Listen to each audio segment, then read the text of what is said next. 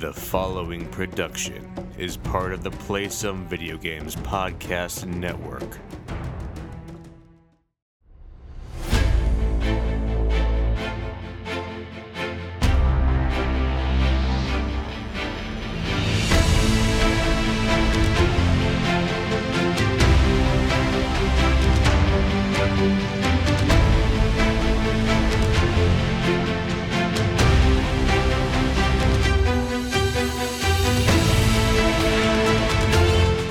Boarders, and welcome to Board with Video Games, the gaming podcast that strives for the right balance of coverage for games you play on your table and on your television. You can think of us as the pleased with how life can't be tamed and you're the fire and the cold of gaming podcasts. We're a proud member of the PSVG Podcast Network and thrilled to be part of the Dice Tower Network as well. I am one of your hosts, Kyle, and joining me on this co-op adventure, the guy who never leaves me wishing more. Josh, how are you doing this evening? I'm good. I'm hot and sweaty, but otherwise I'm good. We had a nice little 4 or 5 day break from the heat, but it's back. It is back, and in time for Father's Day, so happy Father's Day, Josh. Thank you. I appreciate that.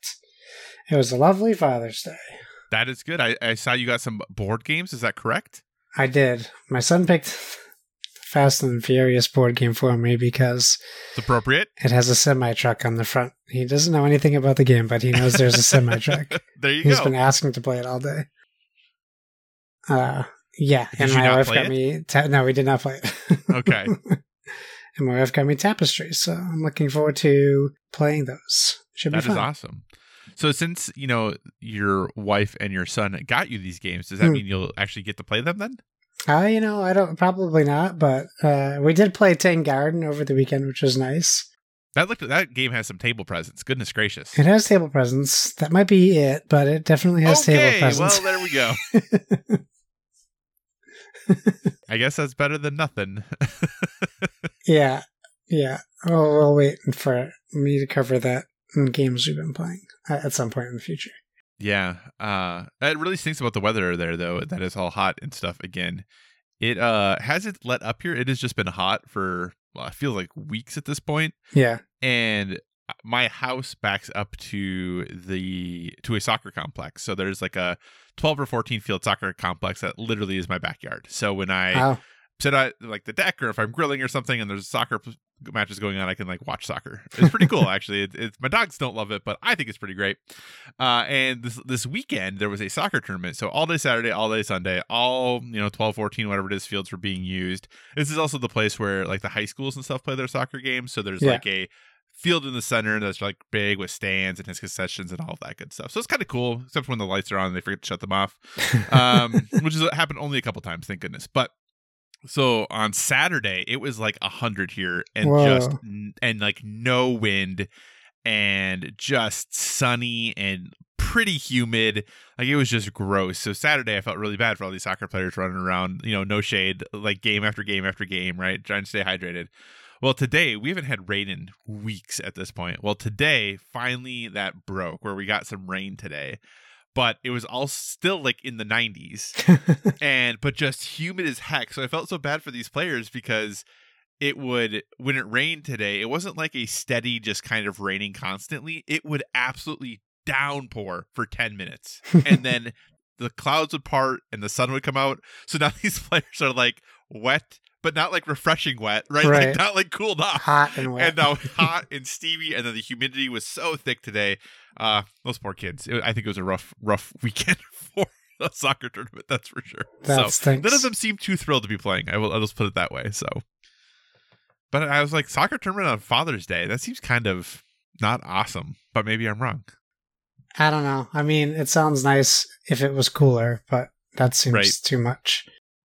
Yeah, it definitely did seem too much. So, but hey, and it's also really weird to me. This is one of the transitions I haven't been able to make since I moved to Iowa. All the previous states I lived in, soccer was a fall thing. Yeah, that sounds about right for you. And it is a spring sport that rolls into summer here. And so I just cannot like get used to this change, because I'm like, why are they playing soccer right now? This isn't soccer season, but it is soccer season. So obviously, like, you know, there was always summer soccer wherever I live, but like the high school season was always in fall, but here the high school season is in spring. So it's very weird that it's a spring into summer rather than a summer into fall. And I can't wrap my head around it still, even after all of these years of living here. It just seems weird to me. But I guess that's what our developmental years do to us, Josh. All right. So, hey, this song reference. I don't know it. You don't? That's okay. This is not a very big band. I think we've actually talked about them on the podcast before, though. Whether it was this or when we did like our Bored with Everything, like when we did that iteration, I don't remember. But the band is Diarmid Edison. Oh, okay. And they only did a couple albums. They were never very, very big. But they're a band who I always really enjoyed their music. It was a little more chill, a little more mellow. They made a big deal about the fact that like they used a lot of really old instruments and things in their production. So all of the things where you know, like the drummer, his drums was from like the 1930s and things like that. So they always did a lot of fun, quirky things. Members of the band though have gone on to be much more famous. Justin Vernon of Bon Iver was one of the founding members of the band. So they got some pretty famous people in their end, but yeah. So if you want to check out some cool, fun music, Diarmid Edison is pretty great. Nice. So Josh, we have a pretty fun show ahead of us. Do you think we should just maybe get to that show? I don't think that's a problem. I think we could do that. Okay. Well, thanks so much for joining us this week, everyone. As always, if you have any feedback, questions, or suggested topics, hit us up at Bored with VG on Twitter, or check out all the awesome stuff over on the Instagram, also Bored with VG. We're a proud part of Play Some Video Games, and PSVG is on Patreon. We are thrilled with the support you have given us there thus far, and if you'd like to monetarily support what we do, you can find us there at patreon.com/PSVG. But the most important thing is just that you listen and maybe share our show with someone who you think would enjoy it. With that being said, though, we do want to give a special shout out to some of our Patreon producers who help make this show possible. Those include Michael Masick, Barry Cathcart, Edward Kahlo, Stephen Keller, Nick Creature, Rue Days 93, Ben Moxham, Rob Emanuel, Nick Fallhaber, Paul Calico, Grouchy Sergey, Devin Tyus, Josh Borboni, R.J. Kern, Zachary Adams, Joseph Wilson, and of course, Horse Girl 69. We're also a member of the Dice Tower Podcast Network, so if you enjoy our conversations about board games and would like to dive deeper into that world, we encourage you to check out the Dice Tower Podcast as well as all of the other members of the network. No matter what type of board games you enjoy, there's a podcast on the network that's right for you. All right, Josh, so we're going to have like 2 individual topics each and then 1 joint topic. And one awesome listener question that is one of our topics, which is so much fun. But with that, Josh, what is your first topic this week? My first topic is something I noticed on Dicebreaker.com as I do peruse their website, and it is a reality TV turned into a tabletop RPG. It's called I Came Here to Win, and it's on Kickstarter right now. What I thought was interesting about this game is that there isn't a specifically designated GM for the game, but essentially what you're doing is you're pitching or you're trying to recreate a season of a reality television show, which maybe this has happened in the Networks board game, but not quite on the RPG level, where you can either pick some shows that exist or you can come up with your own show, and you're going to compete to win the favor of the judges and the audience while playing out unscripted scenes. And that being said, there's no GM in the game. Players take turns to temporarily represent the show's producer. You draw cards from 4 piles of playing cards, divided into suits, where each card is drawn signifies a segment or aspect of the current episode that a player's character must react and respond to, from a surprise, team challenge, or celebrity guest judge, to have to deal with a new editor or the chance for contestants to shine in the spotlight. And players roll to see which characters become the focus of the scene, basically rolling for initiative. And there's a whole bunch of different things. I guess the people who made this released a digital version last summer, but now there's a physical version on Kickstarter. Right now, it's just a couple $100 shy of its goal. Still 21 days to go. But it's for 1 to 8 players. I thought it just seemed like kind of really unique and cool. Having this, I don't know. I'm not a big reality show guy per se. Right. I guess I am, but not the type of show that you associate with reality show. Like we're watching Lego Masters now. I really like that. I used to love Survivor. I know it kind of changed in its future iterations. But we've talked about the show you recommended to me, the Eco Challenge. Mm-hmm. When Bear Grylls thing seemed like a reality show, but we found out it wasn't really unscripted. Things like that. So I thought it seemed pretty cool. It seemed like an interesting idea. And I think if you want the physical version of the game, it's only $17, and it comes with a PDF as well. So it's pretty easy to get into. So if there's people out there trying to pitch that RPG to groups, this comes off as a little less fantasy and a little bit more real life. Does it interest you at all as a game or concept? Not really. I don't want to lie. I think it's interesting that I know they have.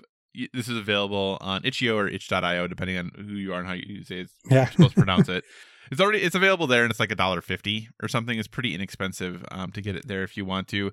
It's just very weird to me to see a Kickstarter campaign with no pictures, no video. There's no FAQ, no updates, and just one comment. There's basically nothing listed about this camp. This campaign is 6 paragraphs or 8 paragraphs is the entire thing. So yeah, I don't know. And I've read a little bit about on the itch.io page. I read a little bit about, because there's a couple screenshots there about how the game works and how you participate and stuff. And maybe it would be different once you get the PDF and read through everything, but based off of what they're saying, I don't almost even know why you would need this. You know what I'm saying? I guess it does give a rough framework for what the rules are, but the rules are trying to be so flexible that you can do any of this reality television show type stuff. It just doesn't seem like it's substantial enough, if that makes sense. There's not enough information or guidance that's going to be given to you. I think you'd have, it says oh, you don't need a GM, but I'm well, how, I don't even really know how you play this. How do you do this then?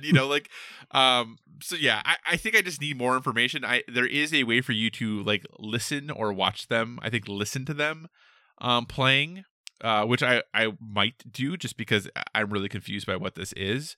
But the fact that they don't have a video in their Kickstarter page or something that explains this in depth about how it works, to me is a little worrisome. I don't think they're out to take people's money or anything like that. I'm not saying that.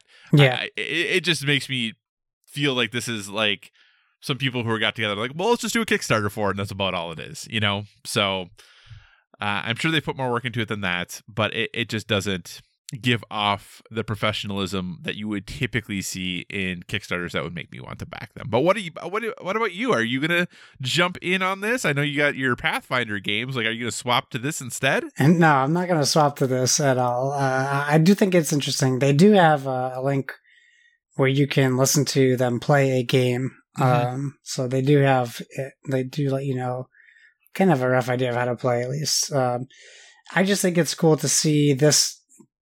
This is something that I don't think people would have ever thought of when they think of tabletop RPGs.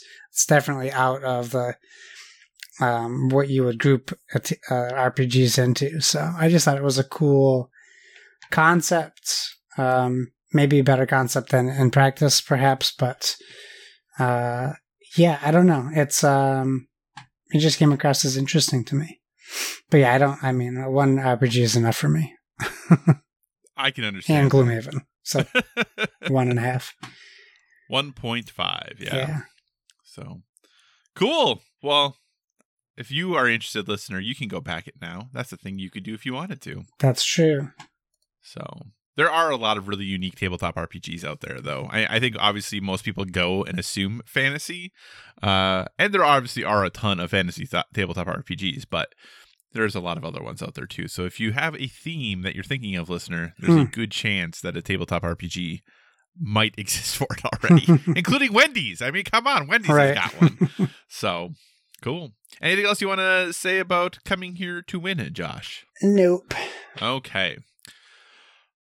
So last week, Josh, we talked a lot about E3 and all of our thoughts on it. But one thing did happen after our show, and that was Nintendo held their annual E3 Direct. We made some predictions about what was going to happen there. And then, they did their thing. And we had talked about how, Alana Pierce and others had said, hey, maybe you want to temper your expectations for this Nintendo Direct. So my first question for you, Josh, as we are going to talk a little bit, because we don't talk all that much about Nintendo, but right. Did you watch the Nintendo Direct for E3 2021? I did watch it, yes. What were your thoughts on their Direct? Well, here's what I'll say. I had my thoughts. Then I thought for sure my thoughts would be shared by the collective internet or Nintendo fans. Mm-hmm. And then I went on our Discord, and I gotta say, never in my life have I felt so disconnected to the Nintendo fan base. I thought that showing was awful. Okay. And everyone in the Discord was like, Nintendo won E3, best showing of all the things. And I'm not trying to take that away from them. I just didn't feel that, at all. It was one thing I liked in the entire 40-minute presentation. I thought some things went on way too long. Mm-hmm. I'm still flabbergasted. I intentionally did not comment in our Nintendo Shack Discord because I didn't want to be the negative or naysayer, negative Nancy or whatever, but I was just shocked at the amount of love that was pouring in for the content we got. So I feel like I still love Nintendo. I do. But I really feel like that I just have a huge disconnect with the current player base. And then I pre-ordered Mario Golf, and now I'm like, should I even cancel this pre-order? Because I don't even think that this game is maybe even being made for me. Who am I going to be playing this with? So I don't know. I just feel so disconnected to the company that brought me into video games. I could see that. What was the one thing that you did like? Metroid Dread, and that's not even like a big game because it's not the Metroid that everyone wants. It's just another Metroid. It's not like it doesn't feel like a AAA game. It just feels like it feels like when they did, they remade a game, maybe not Contra, but Bionic Commando. It feels like when they remade Bionic Commando, it has that kind of look to it, like that. Mm-hmm. I don't want to say generic art, but it has a certain look to it. The newer Double Dragon also looked like that. Double Dragon 4 just has that look. They didn't. Okay, so I would say I'm excited about Mario and Rabbids, but they didn't show any gameplay really. They showed them running around the map. I guess there was a tidbit of gameplay, but not too much. And WarioWare is fun, but I'm playing by myself. That's a fun party game for people. Mario Party Superstars is just 4 old maps from the N64, and they call it Superstars. It's I don't know. I don't know. I don't want to come down on Nintendo, right? Because that's not what I am here to do. But there was some stuff they showed Tony Hawk Pro Skater 1 and 2, and it looks like the original Tony Hawk Pro Skater 1 and 2 graphically. I'm like, what's going on here? And then we did see a lot of games that we had seen in other presentations. They're bringing Strange Brigade, a 5-year-old game, to the Switch and acting like it's a brand new game. I don't know. Worms Rumble, which is a game that came out for free on PlayStation.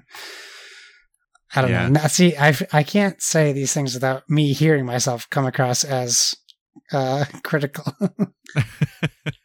I don't mean to. I think it just plays into me feeling this disconnect with the Switch audience, I guess.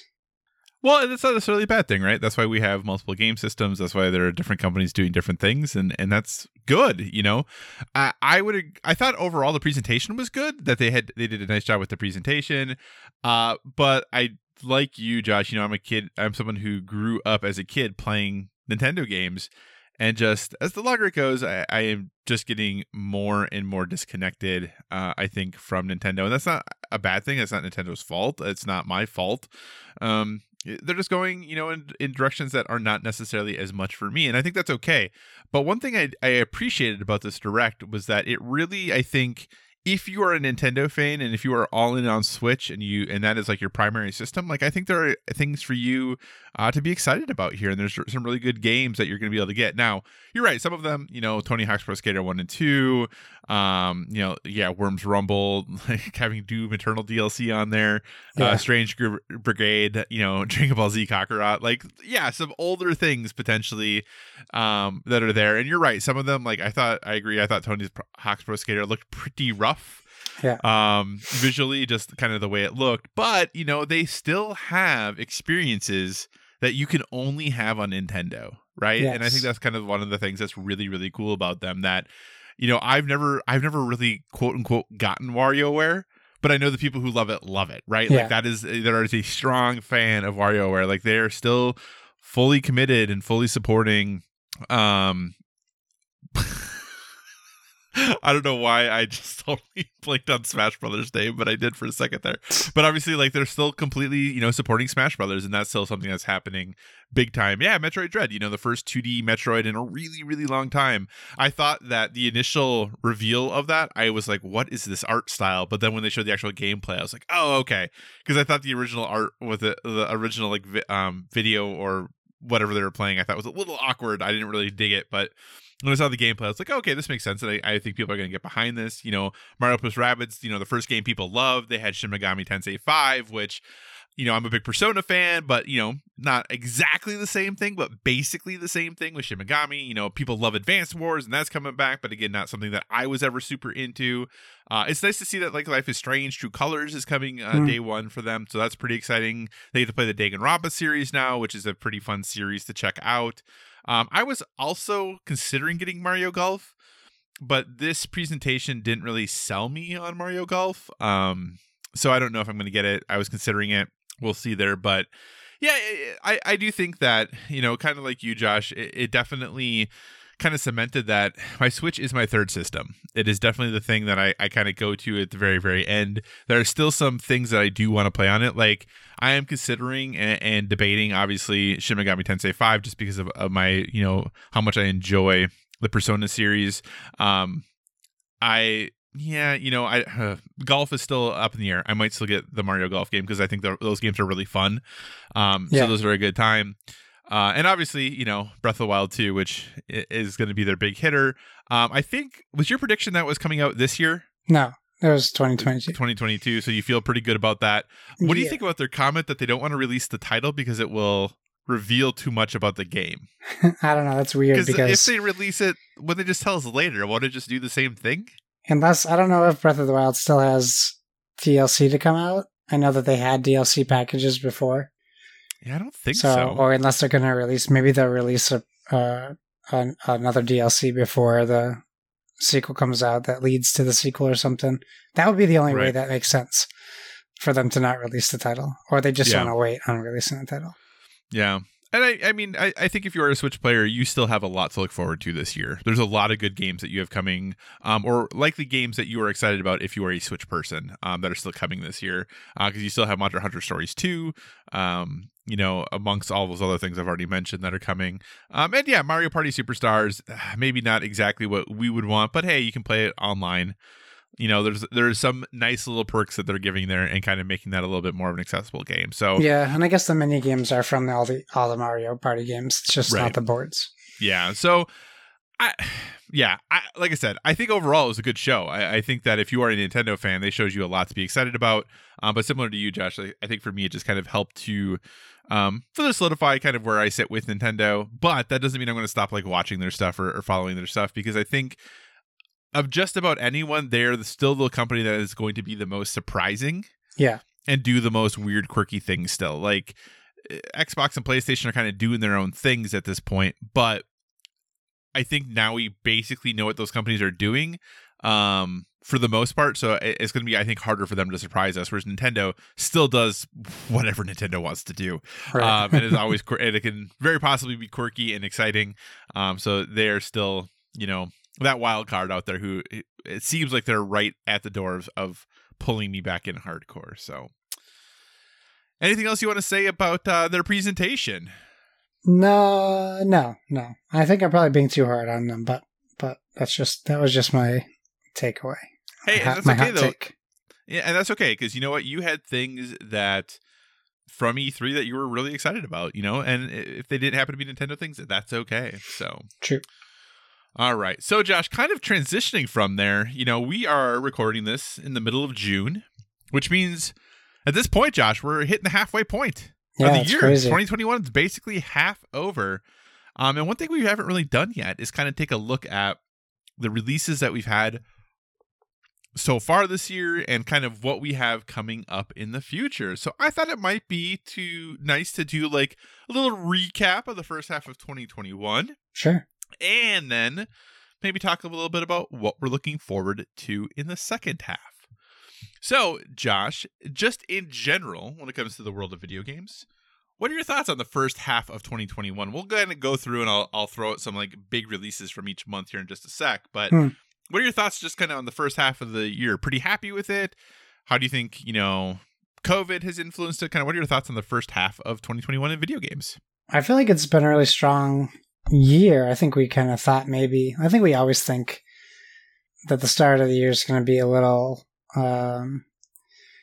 void of games to play or whatever, but I think not like looking through all of the games that have come out since then. I just feel like I've always had something to play, or more than just a few games to play, which is, I guess it's a good problem to have, but we've definitely had some games spill over from last year into this year that we were still playing, and then I feel like it's been pretty good.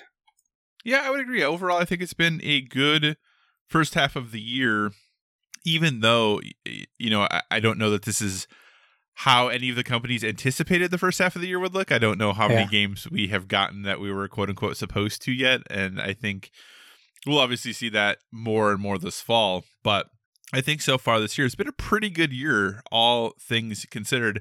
I think the only potential exception to that would be, well, we have some exceptions in general still to this point. I don't think either next-gen console has made a really, really amazing case for owning them yet. Now, I will say, obviously I don't have a next-gen Xbox. For PlayStation, when you look at the games that exist that are either exclusive to or enhanced on PS5, I'm really glad I have my PS5. But if someone was like, do I need to fight the crowds and try to wait online when things become available and trying to get into those queues, I don't know that I'm at the point where like, no, you really should. Yeah. Are you at that point, or do you think people are okay in waiting at this point still? I mean, I think it's things that people have to wait. But we're in a situation where, like, I see Donnie sharing pictures of Assassin's Creed Valhalla on his Series X in our Discord, and I think that shows off to a degree what next gen can do and is capable of, but obviously it's not made as a next gen game.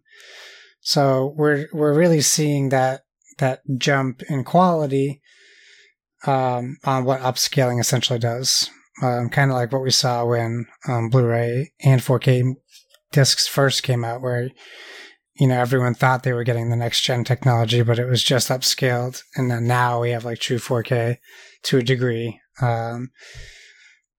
discs coming out. So, it stinks that if someone really wants to play Ratchet and Clank, they have to try to find a PS5. Yeah. It stinks that if people want to play these Game Pass games that have come out on Xbox, on the next gen ones that are like at least using the Series X, S or X optimized, like they have to try to find an Xbox. Like that stinks. But I mean, at least with those games, you can still play them with current gen, except for Ratchet and Clank. Is Ratchet and Clank on PS4? No, that's only PS5, right? So yeah, so there's at least one game that you can't do that, or two with Astro's Playroom. And Returnal. And Returnal, and Sackboy's on PS4. Demon Souls. Okay, so there are on PS5. So yeah, I mean, I guess they're the ones who are hurting the most, the Sony fans. But I mean, it's like unprecedented times. Like we haven't had something like this happen before, where one manufacturing bit is holding up not just consoles but cars and all these other things too. So yeah, I mean, they can tough it out, we can tough it out. I say that having the consoles, but like, yeah, it's not the end of the world, it's just inconvenience. Yeah, the extent of the processor short and the microchip short, like it's pretty ridiculous how far reaching that is. My car that I drive currently is very old, and for probably about the last year, I've been like, all right, I don't know how much longer this car is going to last, so I, have been preparing for the eventuality of having to replace this vehicle. And on Friday, when I was coming home from work, I put my keys in the ignition and went to turn it, and like it would only turn like a quarter of the way. Like it wouldn't even turn all the way. Oh no! And so then I had to like futz with it a while. And eventually, it was able to get to start and stuff. I was like, oh man, like I'm gonna have to replace this car like sooner than later. And I'm thinking right now, like this is like the worst time to try to replace my car. Like it's just such a bad time, and it's really old. It's not worth anything. Like I've driven this thing into the ground, and I was really hoping to make it to this winter, and I just don't know if it's gonna happen. It's just really disappointing because like, dang it. Like I live right by a car dealer, like they're just a couple blocks from me, and their lot is like 3/4 empty. There's like nothing in it because they just can't get any vehicles. So it's ridiculous. But anyway, back on topic here. So, Josh, when we look back at the year, I'm not going to go through every release, obviously. But in January, a couple of maybe the highlights, if you would. One of them that was, I think people were really excited about and people talked about for a day or two, but then no one really seemed to say anything, was Scott Pilgrim vs. the World, the Game Complete Edition. Now, this was a much-loved game that when Ubisoft announced that it was coming back, people seemed pretty stoked, but I don't know that I know anyone who actually played it. Oh, people who played it. Not maybe, well, I've played the game at some point, but I think the reason why there was so much buzz about this was because it was a physical release, and this is the game that disappeared. Yeah. And people were mad. Have you played this version of I haven't played this version. Right, no. That's what I'm saying. I don't know anyone who has actually like got the complete edition that I can think of. I really think so. I think some people in our Discord got it. Maybe. I'm just saying it seemed to go away very quickly. Yeah. So, but other big releases from January include Hitman 3. Is one big one that's out there. Another one would be, of course, obviously Madden NFL 21 coming to Stadia. Yeah, what a big release. But I think the other big one then was The Medium, that Xbox Series XS exclusive. It was also on PC, and now it's coming to PlayStation 5 here in a few months. I think in September it's coming to PS5. But really, Hitman 3 and kind of The Medium were the big two. I know you've played both of those games, yes? Yes, correct. Where do you think those will be sitting kind of end of the year favorites list? Do you think either of those have a shot? Hitman probably has a shot. I enjoyed The Medium, but there's a lot of other games that came out after that, I feel, that kind of bumped that down. Yeah, no, I hear you there. And I agree. Like, I played a little bit of Hitman 3, not as much as I wanted to. Still need to go back and play more of it. Excuse me, haven't played The Medium yet. Obviously, I have access to it. I just haven't played it. on PC yet, but I might still. We'll see. I'm definitely not going to buy it on PlayStation 5, but we'll see. Then we moved over to February, and February was an interesting month because one of the biggest releases was the upgraded version of Control and all of the controversy surrounding it. Did you go back and play Control when it came back out with the upgrades for the next gen? No. Do you have any desire to? It was our game of the year. I do have desire to do that.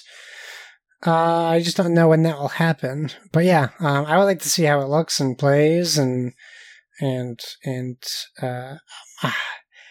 my big problem is my loss of all my save data of all my games. Yeah, and that doesn't just stay with Control. That's Control. That's Avengers.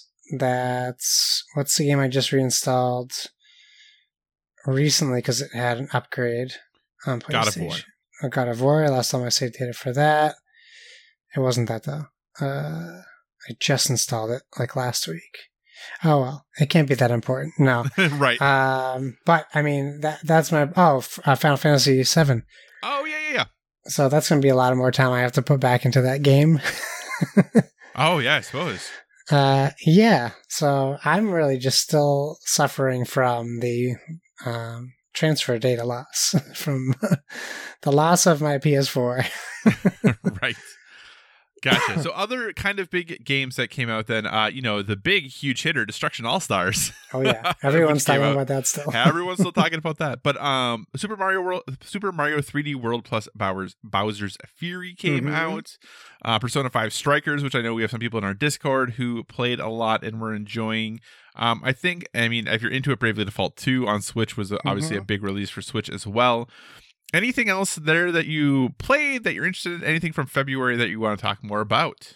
I think you hit them all. I did. The Sinking City is on there. I did get that. I still haven't played it though, but it's a game that I really want to put some time into. So that's still on my list to get to.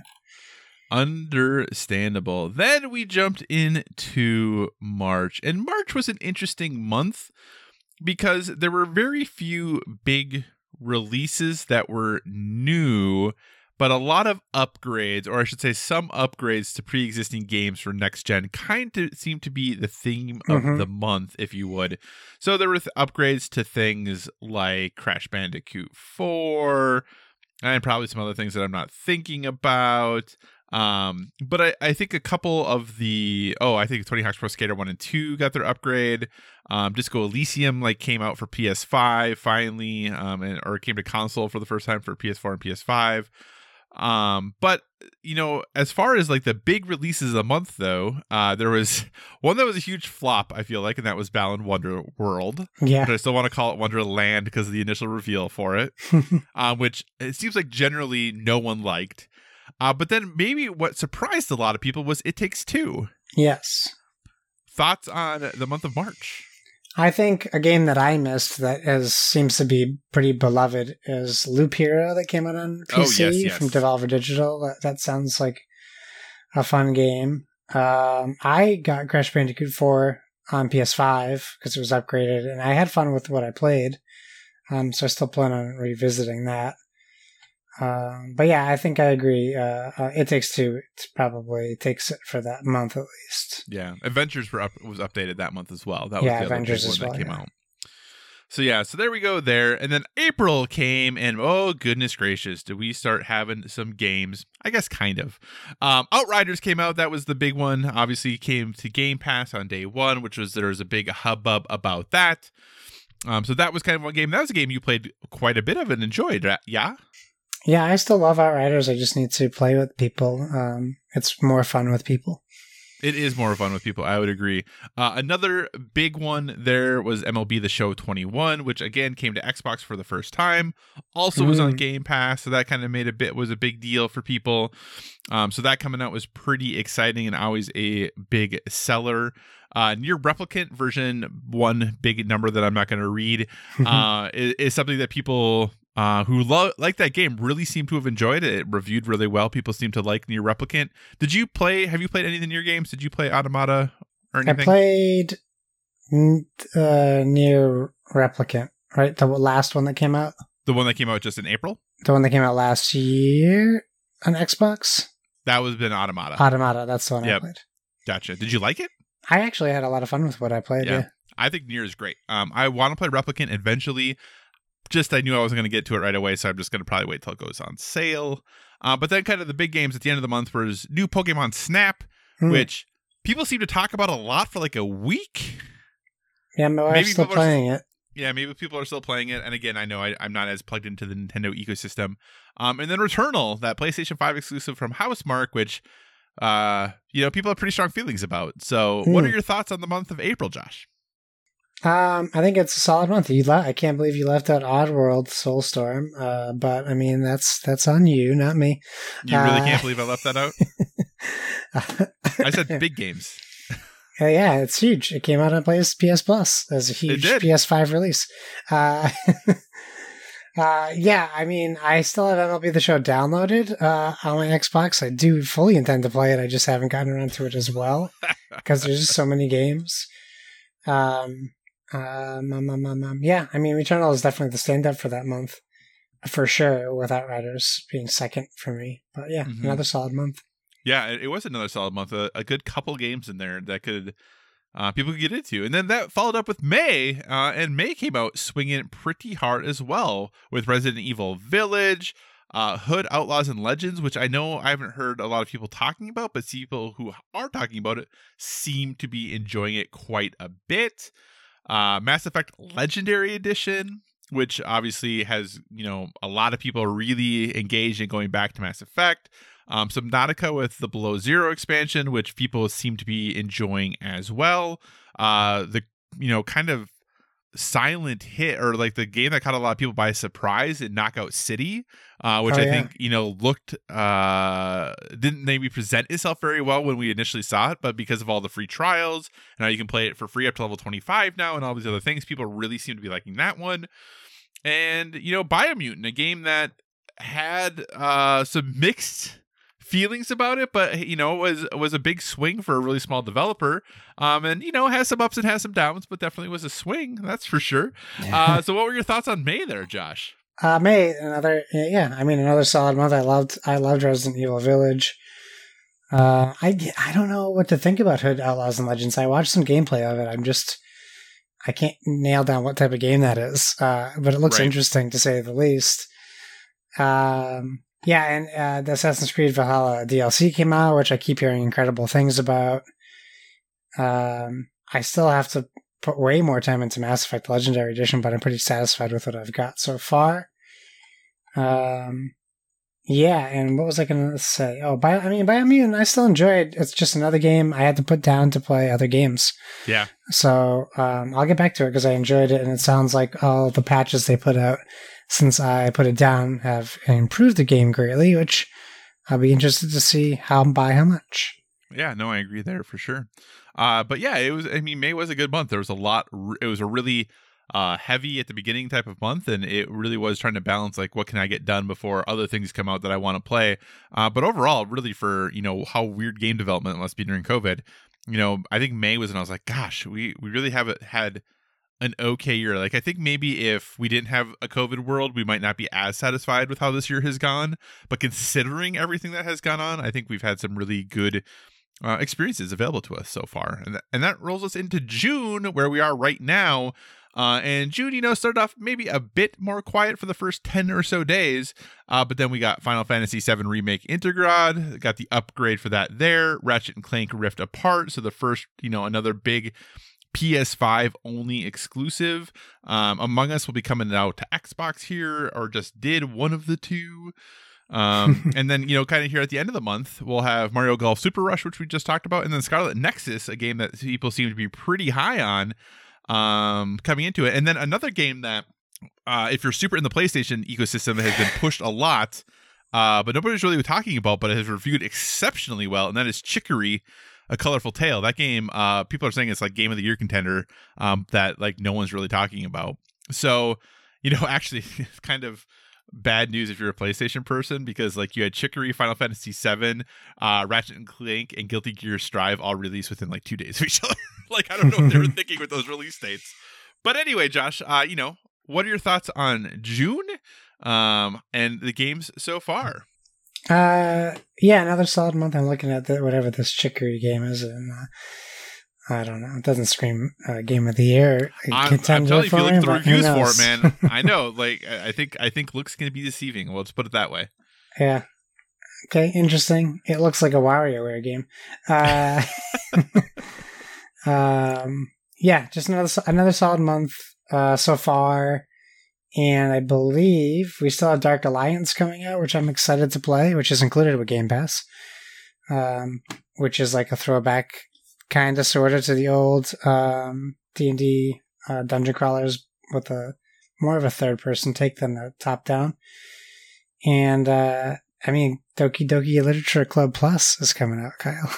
It is. People do love that Doki Doki. They do. So what are you going to do there? But all right, Josh. So that was kind of a look back overall. Been a pretty solid year. Anything else that we talked about? Because I only asked you this in the first month. Yeah. Any other games you've played so far that have come out that you think will likely be potentially in contention for your favorites of the year list? Oh, I don't know. I haven't really been thinking too much about... Sorry for that big yawn in the middle. What I've been playing... No, I think we covered most of everything I've been playing, so I think I have some front runners for like games top 5 of games of the year, but I don't know that I have a definitive number one necessarily. I mean, I definitely have one that's sitting at number one, but what are some of those front runners that you're kind of considering or think will be there in the mix at the end of the year? I mean, we like Returnal, obviously, Mass Effect Legendary Edition,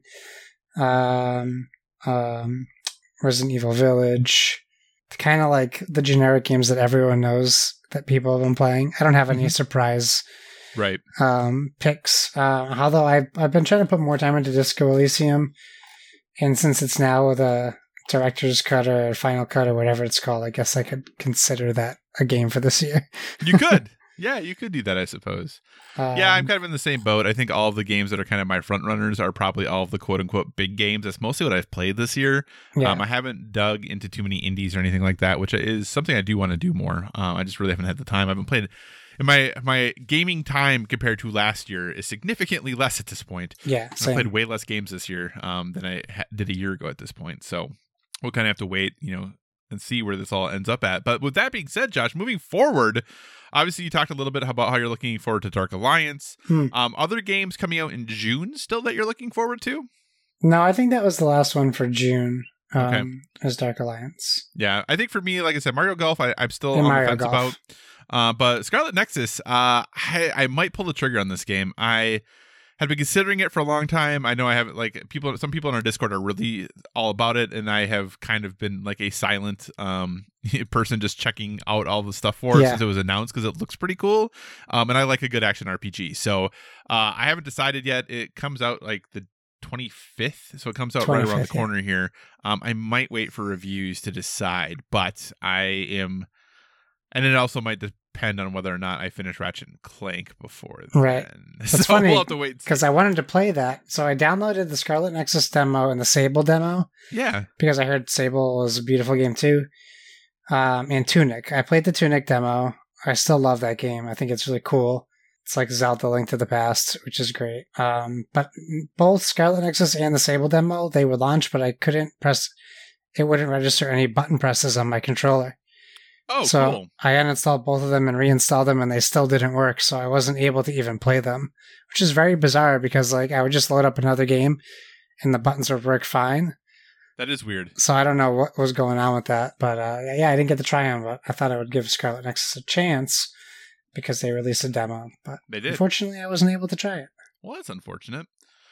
All right. Well, let's kind of move forward here then. Looking at the games of July, there's a nice little list there for you, Josh. Anything in July that is sticking out to you or you thinking you might want to play? Sorry, I got distracted.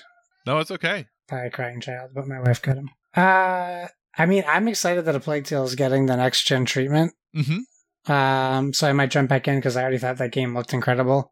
Mm-hmm. So I might like to see what it looks like. Maybe finish it because I didn't finish it.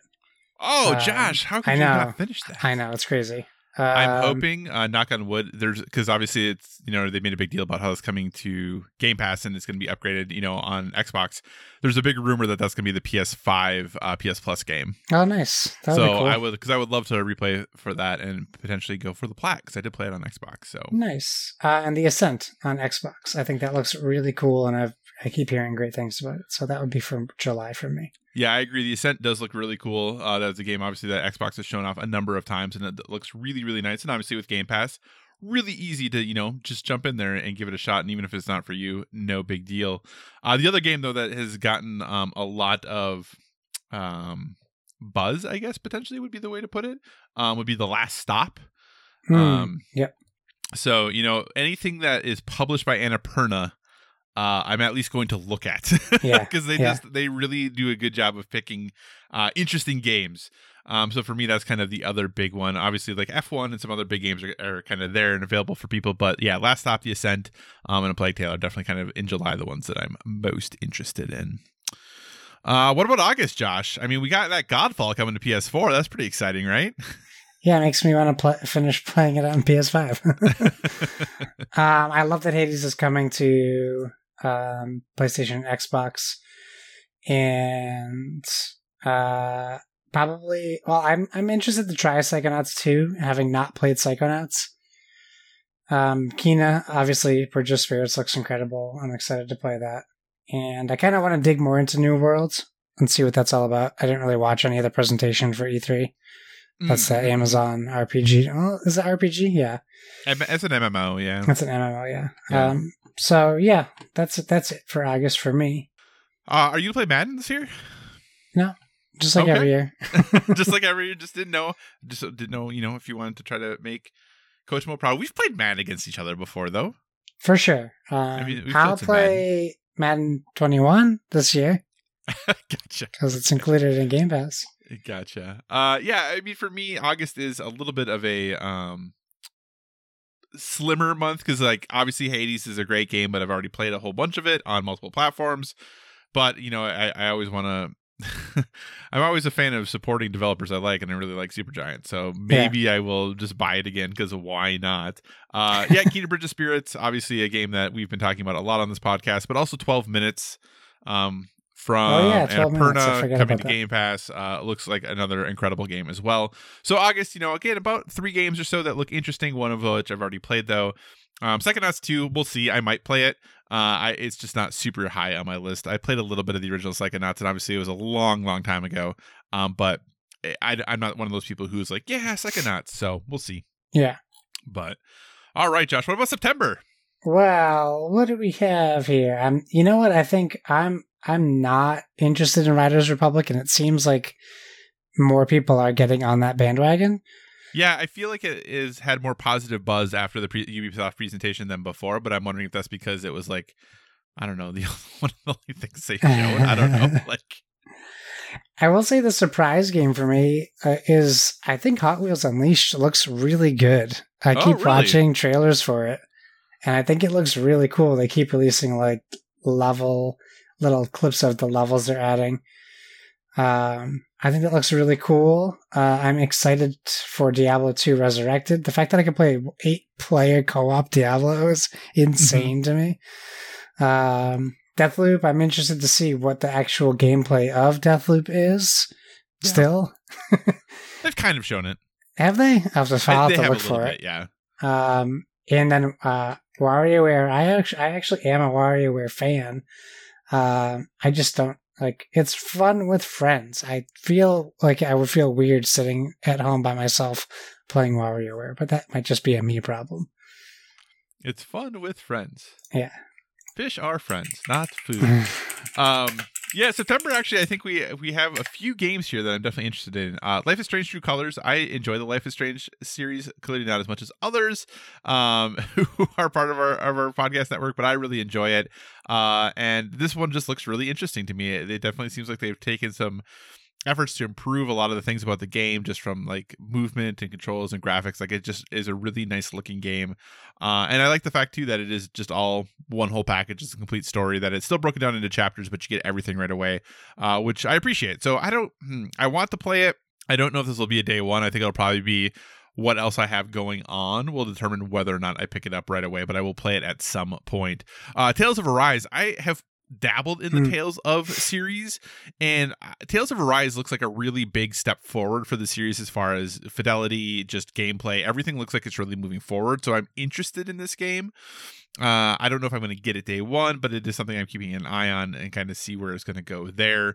So yeah, Deathloop, obviously, I don't know how I feel about that game yet. I know some people are super, super stoked about it and are really excited to get it.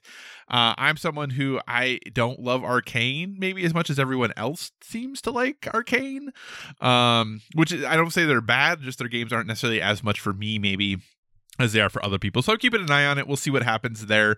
I couldn't help but notice that, even though Xbox owns Arcane, they didn't bother showing anything about Deathloop at their E3 conference, but whatever. So, and then I think the other big thing for me would be Lost Judgment. I really enjoyed Judgment. One thing I always run into with all the Yakuza games is I have played a little bit of most of the Yakuza games, but I never finished any of them. And Judgment was the same way. I played a little bit of Judgment, probably by a little bit being 30 hours, but I just never get to a point where I finish it because I get so caught up running around doing all the side stuff. But I'm looking forward to this game. Maybe this will give me the gumption if I have some time between now and then, which I doubt, to finish the original Judgment. But it's still a game that I'm definitely at least looking forward to and kind of keeping an eye on. As we move forward, the releases get quite a bit more slim as far as what's confirmed right now. So, Josh, what about October? I mean, Far Cry 6, Metroid Dread, Back 4 Blood, Dark Pictures, House of Ash, Guardians of the Galaxy, Age of Empires 4. Almost everything on this list I'm excited for. It's a good month. It's a really good month of what hopefully should be some high-quality games that, a little bit of everything. I mean, there's a lot of different things there. And obviously, we could still get other games announced for October. There's only a handful of games on this list. And, release dates are still... I don't know that there's a ton of confidence in most of them still at this point. But I would agree, far out of this list, I think that Far Cry 6 is probably what I'm most excited about or looking forward to. Surprisingly, I know probably to most people. You don't have to say that. You're not obligated to say that. But the Dark Pictures Anthology, House of Ashes, I'm looking forward to playing with you again because I think our tradition of playing those together has been really fun. Yes. And then Marvel's Guardians of the Galaxy. I don't know why, the fact that they announced it and the release date is October, I just don't feel super confident it's going to hit that date. Maybe it is just fine and that's great. But we'll see. So that's kind of where I'm at on that one. Nice. All right. Moving into November. November's list is very, very short. I have a feeling, though, Josh, there's one huge highlight for you on this list. Is that true? Yeah, just one. Which is nice. Hopefully it stays quiet for November so I can play Forza Horizon 5 all month without being bothered by other games releasing. Yeah, watch, they announced the other Horizon comes out within a day of it or something. That would be horrible.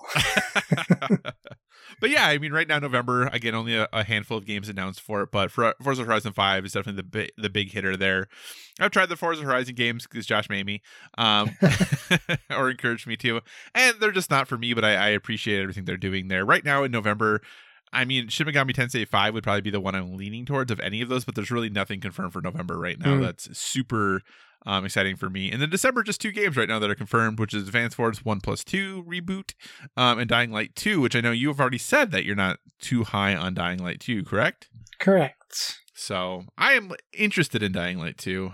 We'll see if I get it, though. But so that's kind of a list just right now of things that are, have dates for the fall. I think we're going to obviously get more as we get closer. There's a lot of good things to look forward to. I think even with COVID and the delays that will likely happen, there's still a lot there that's coming that's exciting and a lot that's fun, and a lot of things too that are just tentatively announced as fall or holiday, including Halo and Horizon Forbidden West. We could have a ton more games to play even than just what this list is. And while this list is maybe a little bit slim, I still think overall it would give us plenty to play this fall, so I'm not super worried about it. What about you? Same. We got a lot of games on the horizon without dates, so I have no worries about having a quiet end of the year. We're just going to have to wait and let them finish the games. Yeah, absolutely. And you'll get to play Scorn. That game's coming out this year, right? Yeah, just with that other game that you wanted to see that we saw a little bit of at what event did we see that game that you didn't talk about it? at Ubisoft or Square. The game that you've been like watching for 5 Babylon's years. Fall? Yeah. Yeah, well, it's coming out next year now. That game, I mean, the re-reveal of that game was not all it was cracked up to be, but it could still be fixed. It could still be fixed. So, yeah. But hey, like we have seafood that might be coming still. Like there's a lot of things that are still potentially coming this year. So, yeah, lots of fun stuff. But cool. All right, that's it for me for this one. This topic. Josh, what is your topic? Kind of 2/3.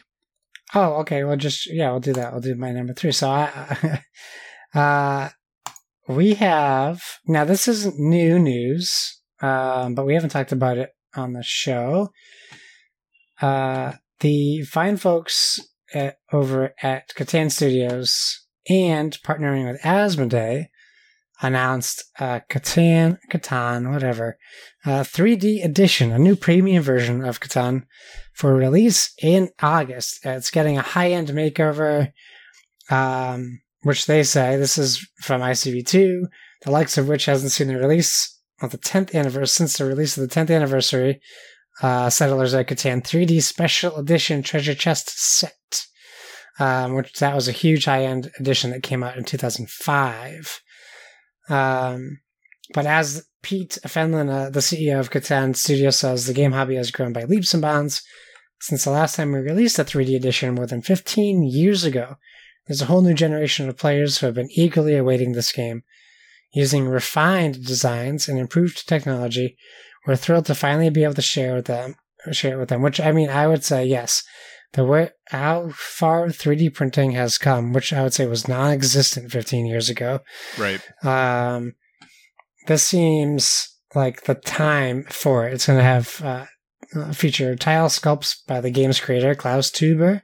Each of the terrain tiles will be hand-painted, and player and robber pieces will have an antique finish. It also comes with custom card sorting trays and dice. It's running for $300.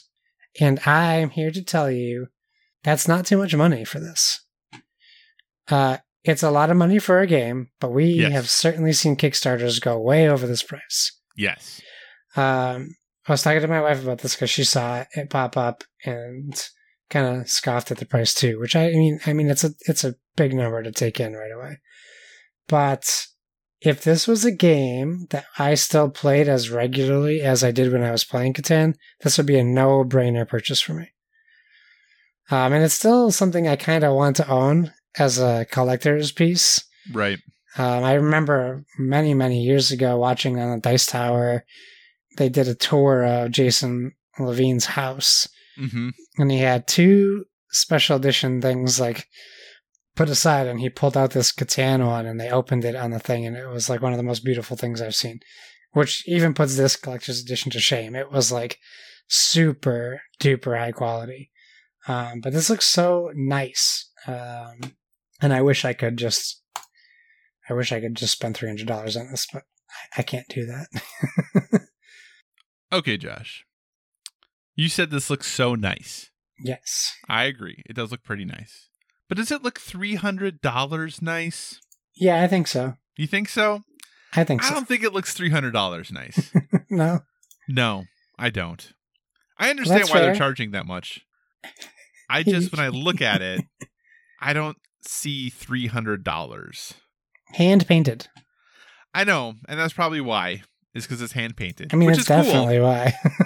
Which is cool. Which is definitely cool.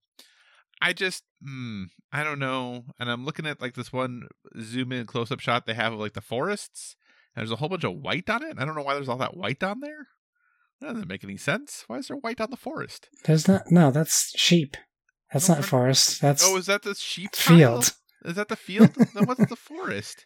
It's the one that's all green with trees. Oh, the whole big... Oh, that one's... Okay, that makes more sense then.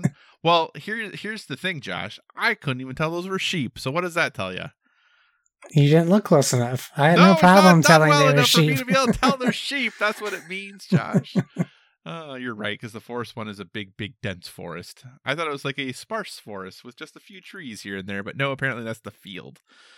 Oh, goodness gracious. I think this is cool that they're doing it. I really do. Yeah. I like when they pull out all the stops and give this option for people, right? Like, because you can still buy the regular Catan, and it's going to play just fine for way less money.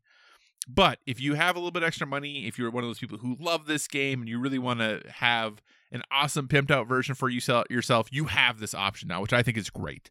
For me, even though I really enjoy this game, don't know if it's worth $300 when I look at it. Yeah, I'm wondering what the shipping is going to be. I know, right? So, because can you actually... Yeah, you can pre-order it now? Yeah. You can? Okay. So, I was going to go through, but it doesn't tell you the price until the checkout is complete, it says, for shipping. Ooh, that's unfortunate then. That is unfortunate. Well, dear listener, if you want a $300 version of Catan, you now have an option. So, anything else you want to say about that, Josh? Yeah, if you want to buy this for me, anyone listening, just go ahead and do that. Awesome. And like I said, I would totally play it. I would, if somebody had it, I'd be like, yeah, let's go. I just don't know if I would choose to invest $300 in this right now. If I had maybe endless money, I would buy it. But okay. Topic number 3, Josh, for me, which I co-opted and took from the Discord that we were going to have as a listener question last week. The Winter Gamer asked, okay, so question for the pod. What 5 games would you pick to have a community tournament? You could choose either in person or virtual. How would you score / tally points to determine the winner of the tournament? Would you choose games where you have scores and tally, or would you give value in placement? So, Josh. Yes. This was a question that was asked last week, and we said, this is big enough we can make it just, a topic for the show. Yeah. What are your thoughts on the Winter Gamer's question? Gaming tournament? Have you ever done a gaming tournament of this where you have multiple games that people are competing in? No, I mean I've seen I've seen board game tournaments, and what day is it for fireworks? Sunday, Father's Day fireworks. Apparently, yes. I think it's the Omegathon that PAX does. That is a tournament of games. Where they play 4 or 5 games. I feel like I should mute myself while this is happening. No, you're fine. Then keep talking. So I haven't seen a tournament with multiple games or participated in one per se. I have neither, though I've always wanted to.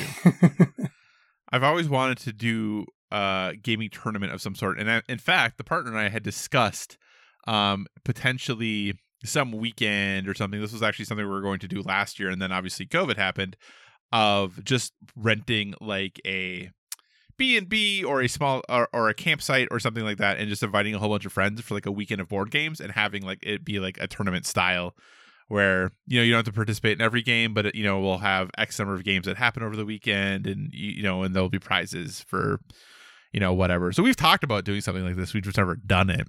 And maybe that's something we'll do in the future. Seems like it'd be fun.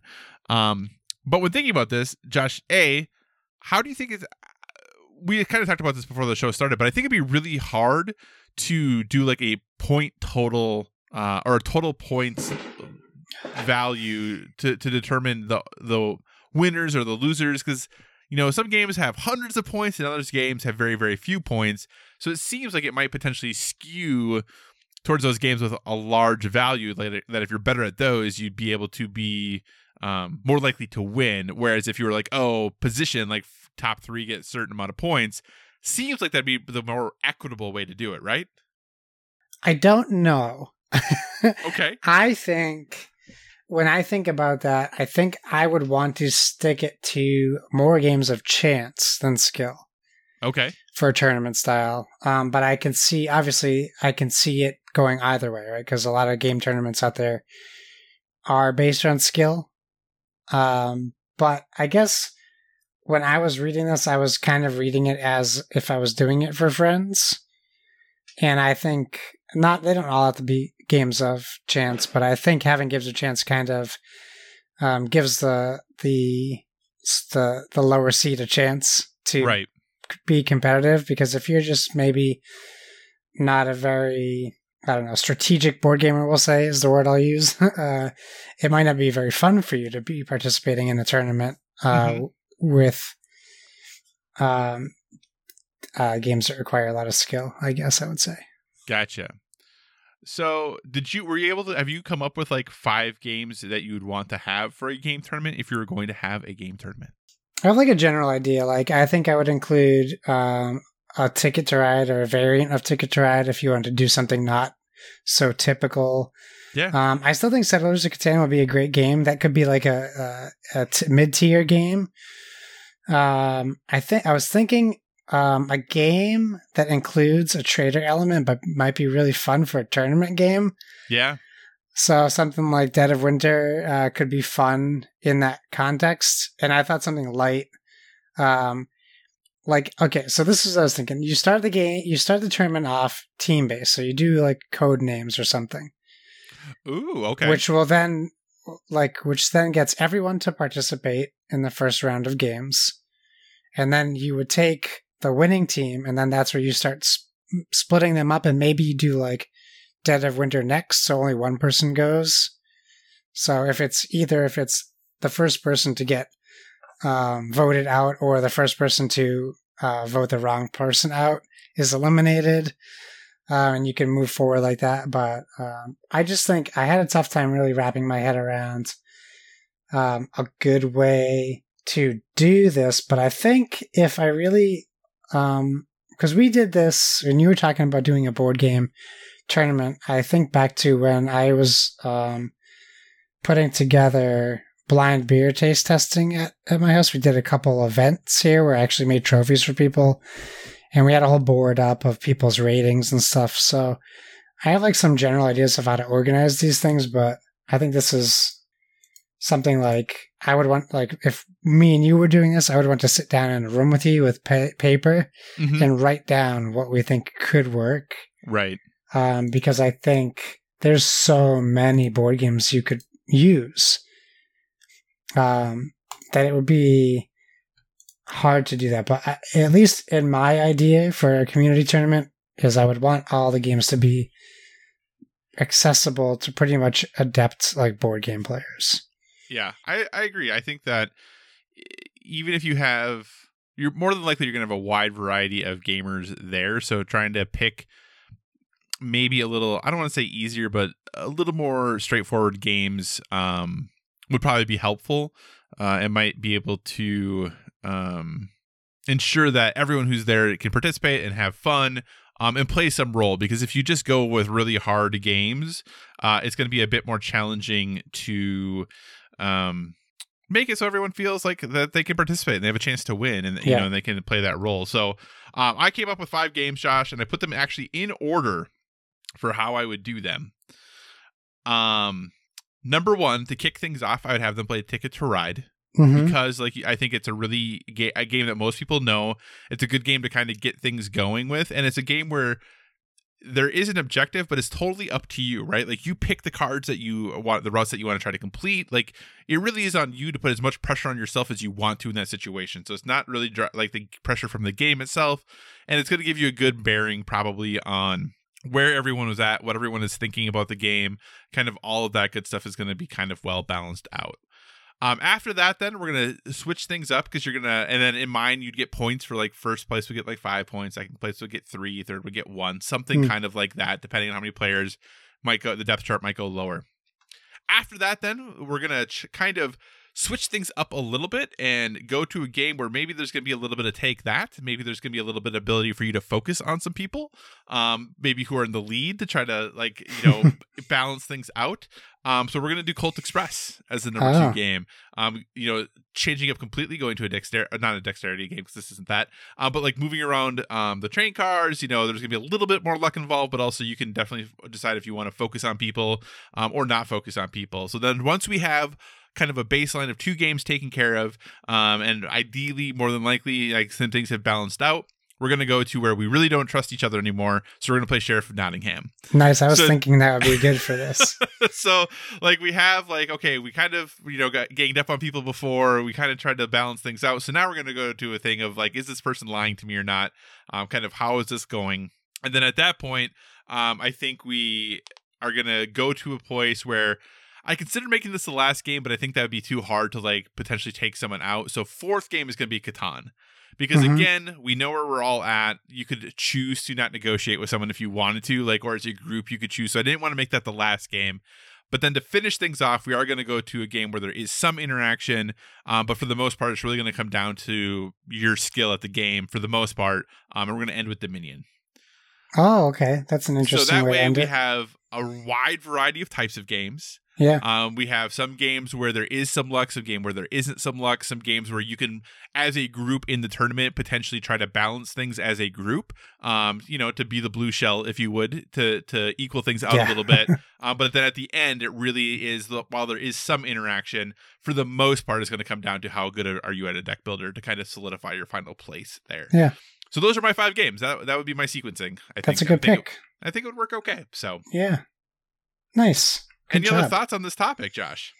It makes me want to do one of these. I know, right? It seems so fun. I think doing it virtually would be hard. I think it's doable virtual, but I think finding 5 games that would work that way effectively would be really challenging.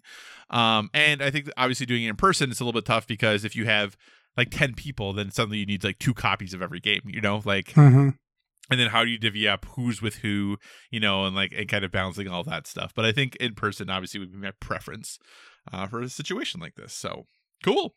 Anything else about the Winter Gamer's question, Josh? Hey, great question, the Winter Gamer, if that's your real name. It's probably not his real name. That's so awesome.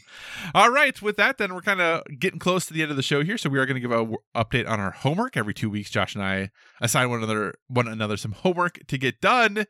Last week or 2 weeks ago, I assigned Josh to play Ratchet and Clank. We know he's already beat it, so he gets an A for that. But then last week, after he talked about it, I gave him some extra credit homework of getting the Platinum Trophy. Josh, how did your extra credit go? I'm going to take that to mean you did not complete your extra credit, but that's okay. You already have an A. I tried. I did it actually. I'm hoping something can fix this, but I ran into a glitch in the game where I can't get past a part in a level. I'm stuck. There's something missing that's supposed to be there. Do you know the level with the gravity crystals, rift breakers?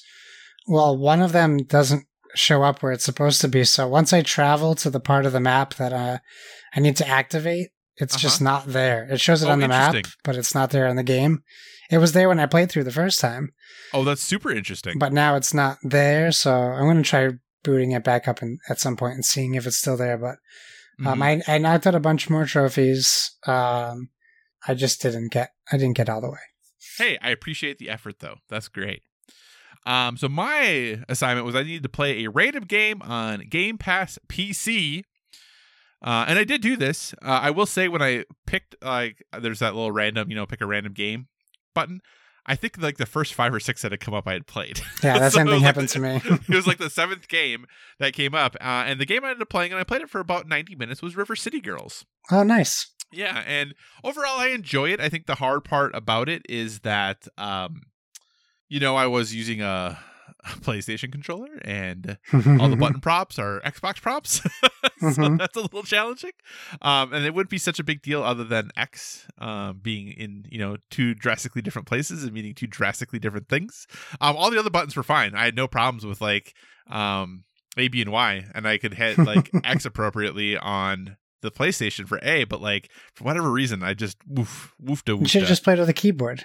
I probably should have, but I didn't. But overall, I really enjoy that game. It is fun. I know it was pretty positively reviewed and people enjoyed it. I'm not a huge Brawler fan. I think they're fun, but they're not games that draw me back regularly. And I also am someone who does think that Brawlers in general, mostly because my experience with them is in arcades and, being a kid and playing them that way, I think having a joystick makes them better. Yeah. But an actual joystick, not a thumbstick.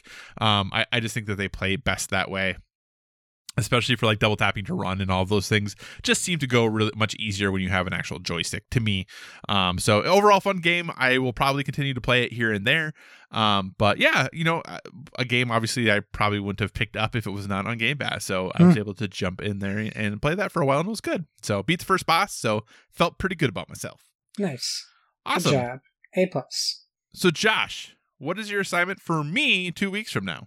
I think you read it when I was typing it and it distracted you earlier. So we talked about this together last week, or earlier this week because we recorded it later. And it came up in our game section. I think what we need to do is put some more time into It Takes Two. So your assignment is you need to play It Takes Two with me. At least one night, if not more, depends on our schedules. But we should at least try to get one more session. I agree. That game is really fun, and I am happy to do that. Josh, do you want your assignment to be a board game assignment or a video game assignment? You pick. I don't want to pick. Oh, man. Okay. This is your job. Yeah, I know. I'm just trying to be nice and trying to be helpful, but apparently you don't want me to be nice and helpful. Just want me to make you do things. Just don't ask me to design a 21 card role playing game off the top of my head again. I gave you 2 weeks to do it. I know you did. You know what, Josh? Since you made fun of it. Oh, did I? What did I make fun of? Your job is to play at least 60 minutes of Farm Together. Oh boy. Okay. So that is your assignment. You need to play at least 60 minutes of Farm Together. My farm is level 10, I think, right now. It's pretty great. So I don't care. Wow. Okay. So with that, we were going to move on to our recommendations for a well-rounded life. Obviously, we're a gaming podcast, but we want to give you one other recommendation, suggestion, or thing we are currently into that is helping us live that balanced life. Josh, what is your recommendation this week? I'm actually going to Google Farm Together. I have no idea what this game is. It's exactly what it sounds like. I assume that, but to be fair, I should look at what it looks like. So my okay, that's all I need to see. My recommendation for a well-rounded life, something that caught me by surprise. I watched it with my son this morning, as part of the start of a Father's Day, by making him do whatever I wanted. We watched Luca on Disney+. I had no idea what this was, and I'm kind of glad I went in not knowing really what it was. In fact, while watching it, it made me sad that this didn't come out in theaters. It made me feel bad for the studio who made it, or the people who made it. The people who made it, being Pixar, were also very sad that it is not going out in theaters. That was like a big deal to them. So it seems the impression that I got was this came from a very talented Italian studio that may not have done much before this, perhaps. So like it feels like they missed out on their big break. It can still get nominated for awards and stuff, but yeah, I don't know what I want to say without spoiling it. I mean, if you saw a trailer, it probably spoils some things, but I'll just say it is a very charming and very charming and fun story with a couple of twists and turns, but not too many. Takes place in Italy. And it's about a boy. That's all I'll say. I don't want to spoil it. I would say give it a shot. It's worth it. It's great. And it's good for kids. Like my 4-year-old watched it, no problems. Nothing scary. And it's Pixar, so the content wasn't too heavy. But there was a scene in the movie that something happened and my jaw dropped. I couldn't believe what happened. One of those Pixar emotional moments happens. Yeah. And I was like, what? Yeah, but it was very good. Yeah, I definitely want to watch it. Did you see Brave in theaters? I don't remember. I know I've seen Brave. I don't remember if I saw it in theaters or not. Yeah, because this director, this is his feature-length debut, but he's the one he directed La Luna, which was the Pixar short that was on before Brave. Yep. And I think I'm sure it's on their short film collection too, or one of the short film collections that I think he actually won an Academy Award for. Yeah, I think that won an Academy Award. Yeah, so this is his feature debut. But yeah, they were. There is a lot of information out there that the folks at Pixar were pretty upset that this just went straight to Disney Plus, not even as a premium, like just a movie you can watch on Disney Plus. They were pretty disappointed about that. So make sure you show them support and watch it, because I've heard excellent things and is on my short list to watch. So, awesome. Well, my recommendation is something Josh, I think, recommended quite some time ago, because season 2 of it is now out, and I have just started watching season 1 and that is Lego Masters. And I will say, I am someone who, when I was a kid, liked Legos a lot, but I've really not interacted with Legos in any way, shape, or form in many, many years, mostly because I find them to be extremely expensive. And I really didn't know if I wanted to watch this show, but Josh had mentioned it, and then my partner was like, hey, I started watching this thing. It might be just like a nice thing for us to watch like while we're eating dinner and stuff. So I was like, okay, I'll give it a shot. And darn it, Josh, I really like this show. It's really good. It's really, really good. I don't know why I was so hesitant or what my worry was, but it is very charming. The people who are on it, like the contestants, are some of them like melt my heart. It is just a really interesting and cool show, and what people are able to do with Legos is pretty impressive. And I'm really surprised at the length of the challenges, because I really expected they're like, oh, we're going to do this Lego challenge. So like, build this thing in 3 hours. And then like the first one is like, all right, you have 15 hours. Yeah. And you're like, what? What are they going to do for 15 hours? Well, they're going to build some sweet Lego things. Is what they're going to do with 15 hours. So, but definitely check it out. It is on Hulu. I think it's on Fox, like weeknights. Normally it's on Fox, Yeah, Tuesday nights, but if you want to catch up, it is all on Hulu. I think they are, 3 or 4 episodes into season 2 right now? Yeah, we're going to finish, I think, episode 3 tonight on season 2, so I think season 4, episode 4 will be this week. Gotcha. So there, Lego Masters. Check it out if you haven't. Josh, what do you say we wrap this show up? Oh, why don't we? Thanks for joining us, everyone. In addition to finding us on Twitter and Instagram at BoredWithFiji, you can find us on Facebook at facebook.com/BoredWithFiji. So feel free to give us a 5-star rating over there. Also, if you want to communicate in the more long form, or you're just not feeling social media, please feel free to email us at boredwithfiji@gmail.com. We tag our stuff with hashtag BoredWithFiji, so please use that hashtag as well on all your social medias. And whatever platform, whoa, where did I just go? Space.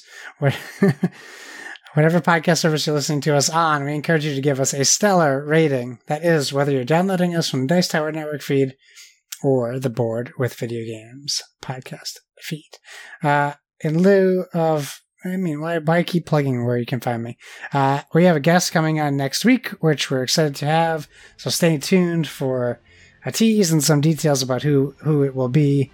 And we'll leave some time for you to get some questions in if you would like. Kyle, where can people find you? So you can find me on all of the usual places: Twitter, Instagram, PlayStation Network, Xbox Live, Board Game Geek, all at Psychocross, CYCOCROSS. As always, if you have suggestions for future topics or guests, be sure to reach out to us on the social media, because we want to talk about what you want to hear about. And remember, everyone, whether it be board games or video games, never stop gaming.